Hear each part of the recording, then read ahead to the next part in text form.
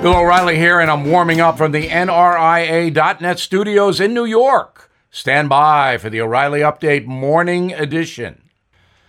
On this Tuesday, let's talk some Anthony Fauci here. He is the primary government mouthpiece for COVID, as you know. And outside of CNN and NBC News, few people actually believe anything the man says anymore.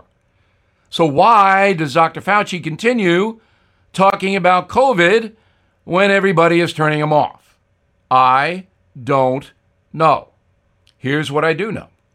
Dr. Fauci misled the nation and the world about payments to the Wuhan lab where COVID may have originated. He's also a self-interested person who enjoys his celebrity. So again, why is he the COVID guy now that panic is breaking out all over the country?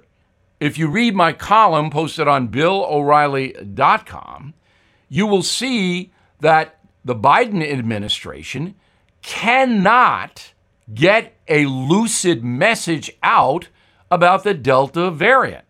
Actually, vaccinated people are not at risk here.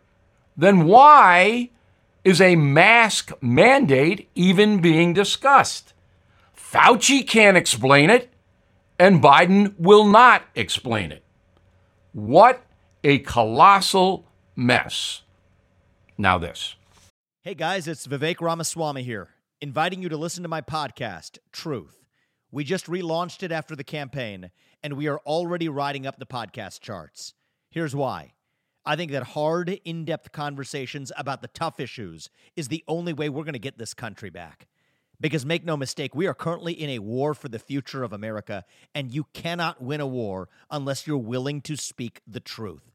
If you want standard conservative talking points, this podcast is not for you. But if you want to go deeper and hear the conversations you're not going to find anywhere else, the conversations that will challenge you, that will challenge me, then subscribe to Truth with Vivek Ramaswamy on Apple, Spotify, or wherever you get your podcasts. And I promise you, you're going to cover terrain that you're not going to hear elsewhere. That is the Morning O'Reilly Update. More analysis later on.